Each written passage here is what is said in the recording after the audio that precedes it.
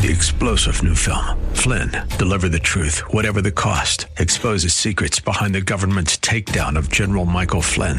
Flynn knew what the intel world had been up to. He ordered the first audit of the use of contractors. This set off alarm bells. He told the truth. He was the most dangerous person for Donald Trump to hire. They had to get rid of Flynn. Flynn, deliver the truth, whatever the cost. Available now. Watch it today. Go to salemnow.com. salemnow.com.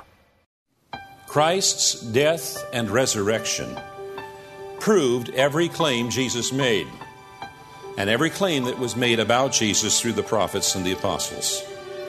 And it erased any doubt as to his deity. Do questions about Christ's deity gnaw away at you? Well, Pastor Leighton Sheely from Church of the Highlands in San Bruno is going to take us through a portion of the book of John, the 8th chapter specifically, and deal with some of those answers to the questions. I hope you can stay tuned. I'm Mike Trout. This is an outreach of Church of the Highlands in San Bruno. It's supported by listeners just like yourself who appreciate the teaching. More information about the church is on the web at highlands.us. And now again in the book of John, the 8th chapter. Follow along if you can. Here's Pastor Leighton. Now, incredibly, despite the fact that Jesus had spoken so clearly to them, the author here tells us they still did not realize that he had been speaking to them about the Father. Now, the use of a definitive article, the word "the" before the word "Father," indicates this is a reference to God, the Heavenly Father. But we have to remind ourselves that the idea of referring to God as Father was introduced by Jesus, and it was so radical that it was something that they were not even familiar with. Remember that they were even afraid to mention God's name. Who would think that you could refer to God as someone so tender as a father? Now, there was coming a day, Jesus said, that his claims would be confirmed undeniably. He said, "When you lift up the Son of Man, then you will know that I am he." Now, lifted up is a curious expression. It points to the cross. It's used here by John in ways it's not used by the other New Testament writers. The other New Testament writers use it to mean to exalt. And so John, the author of this gospel, probably uses it to convey a double meaning. It means that when Jesus was lifted up on the cross, he was also exalted, because his greatest glory was in accepting the shame and the humiliation of Calvary's cross in order to fulfill God's purpose in him to bring salvation to sinners. Christ's death and resurrection proved every claim Jesus made, and every claim that was made about Jesus through the prophets and the apostles. And it erased any doubt as to his deity. That great and glorious event, he spoke things that the Father taught him, and the Father was one with him and would not leave him alone, and he did all things that are pleasing to the Father. And Jesus was not here on his own agenda. He wasn't here for his own mission. He wasn't here for his own purpose. He wasn't here to gain glory for himself. Rather, he had come to fulfill the Father's will by going to Calvary's cross and there paying the wages of our sin. And his death on the cross exhibited an absolute submission to the Father's will. He summed it up by saying, "I always do what is pleasing to him," the Father. Now, some of the Jewish people that were here that day that rejected him that day might have been among the crowd that gathered on the day of Pentecost in Acts chapter 2, where 3,000 came to receive Jesus Christ as their Messiah, their Savior. Yet the author here tells us that even on this occasion, 6 months before Jesus went to the cross, many came to believe in him. Verse 31, "So Jesus said to the Jews who had believed, 'If you abide in my word, you are truly my disciples, and you will know the truth, and the truth will set you free.'"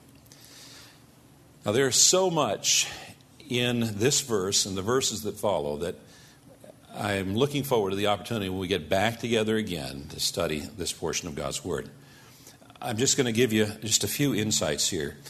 Throughout history, people have always sought to know the truth about what's right and wrong, what's meaningful and what's purposeful in life. And as a result, there's an endless list of philosophies, worldviews, and religions that have arisen over the centuries, each claiming to be the truth, and in turn canceling out the truth of those that came before it.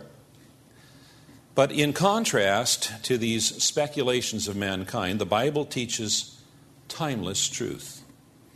That it is a truth that is absolute for all people, from all cultures, in all ages.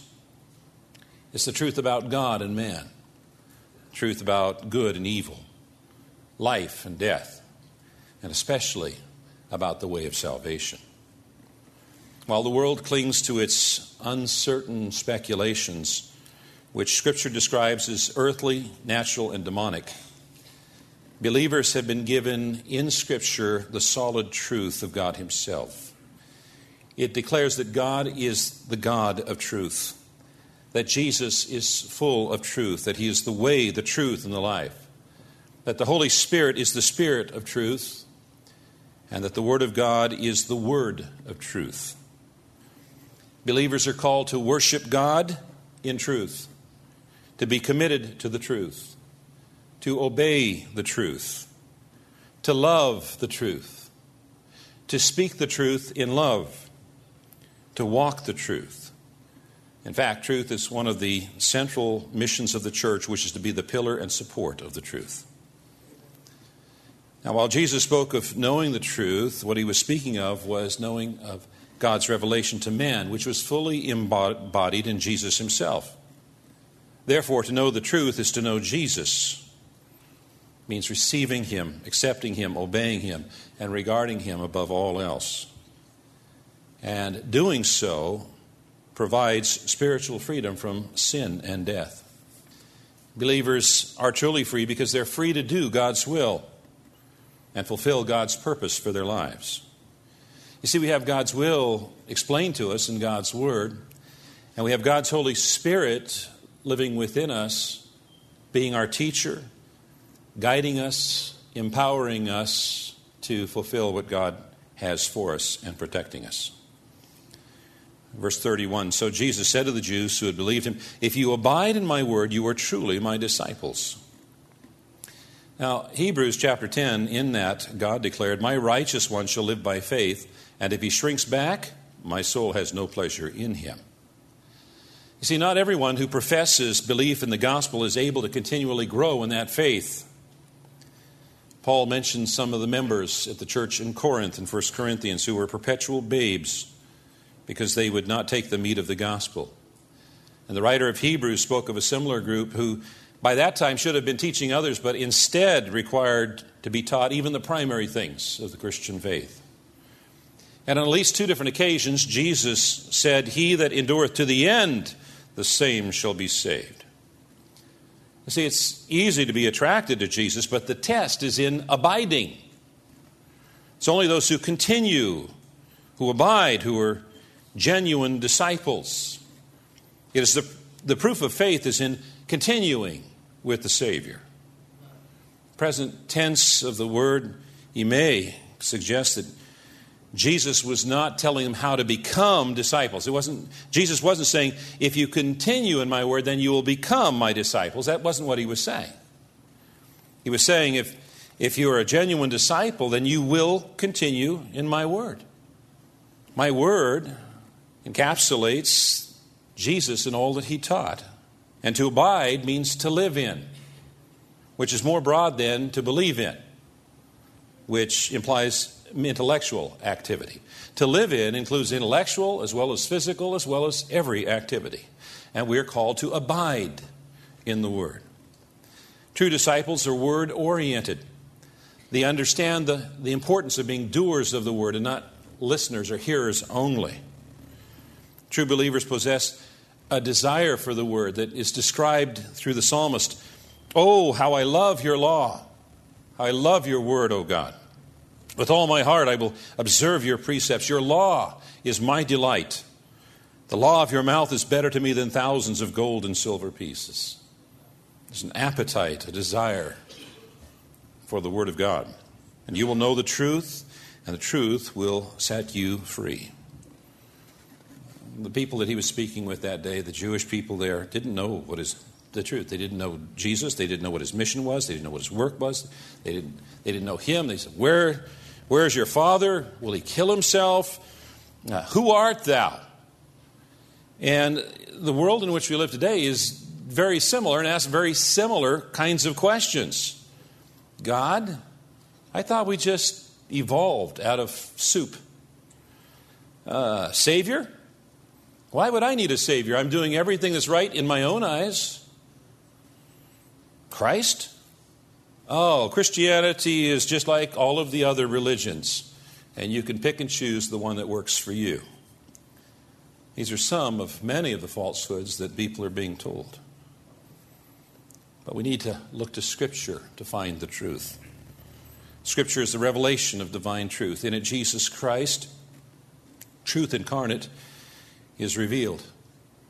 And through it, the Holy Spirit teaches the truth to believers. Remember Jesus' prayer in John chapter 17, sanctify them in the truth. Your word is truth.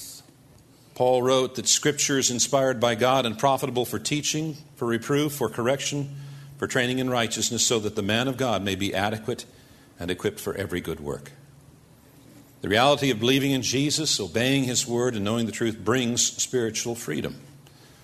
Freedom from delusion. Freedom from falsehood. Freedom from Satan and his schemes. From condemnation. From judgment, from spiritual ignorance and spiritual death, and from sin. So here in this passage, the Lord clarifies the ingredients that bring true spiritual freedom. Believe in him, continue in his word, know the truth, and be made free. Not an especially complicated formula, is it? This is Study Verse by Verse, an outreach of Church of the Highlands in San Bruno with the teaching of Pastor Leighton Sheely. If you're new to this particular broadcast, we're on the air daily at this same time, and you can find out more about us on the web at highlands.us. Now, that's the church. This ministry is studyversebyverse.com, and we're in part listener-supported. The congregation of the church underwrites some of the expenses, but it's wonderful when we hear from listeners just like yourself who are blessed by this ministry, encouraged and lifted up, and grow in your spiritual life by listening and want to support us. You can come alongside as a partner when you go to that website, Study Verse by Verse, and give safely. One of the emphasis at Church of the Highlands is growing in Christ through study groups, getting together with others. You can find out more about those groups on the website, highlands.us. Have a great rest of your day. I'm Mike Trout, inviting you back tomorrow at this same time when Pastor Leighton will once again open the Word of God, and we will study verse by verse.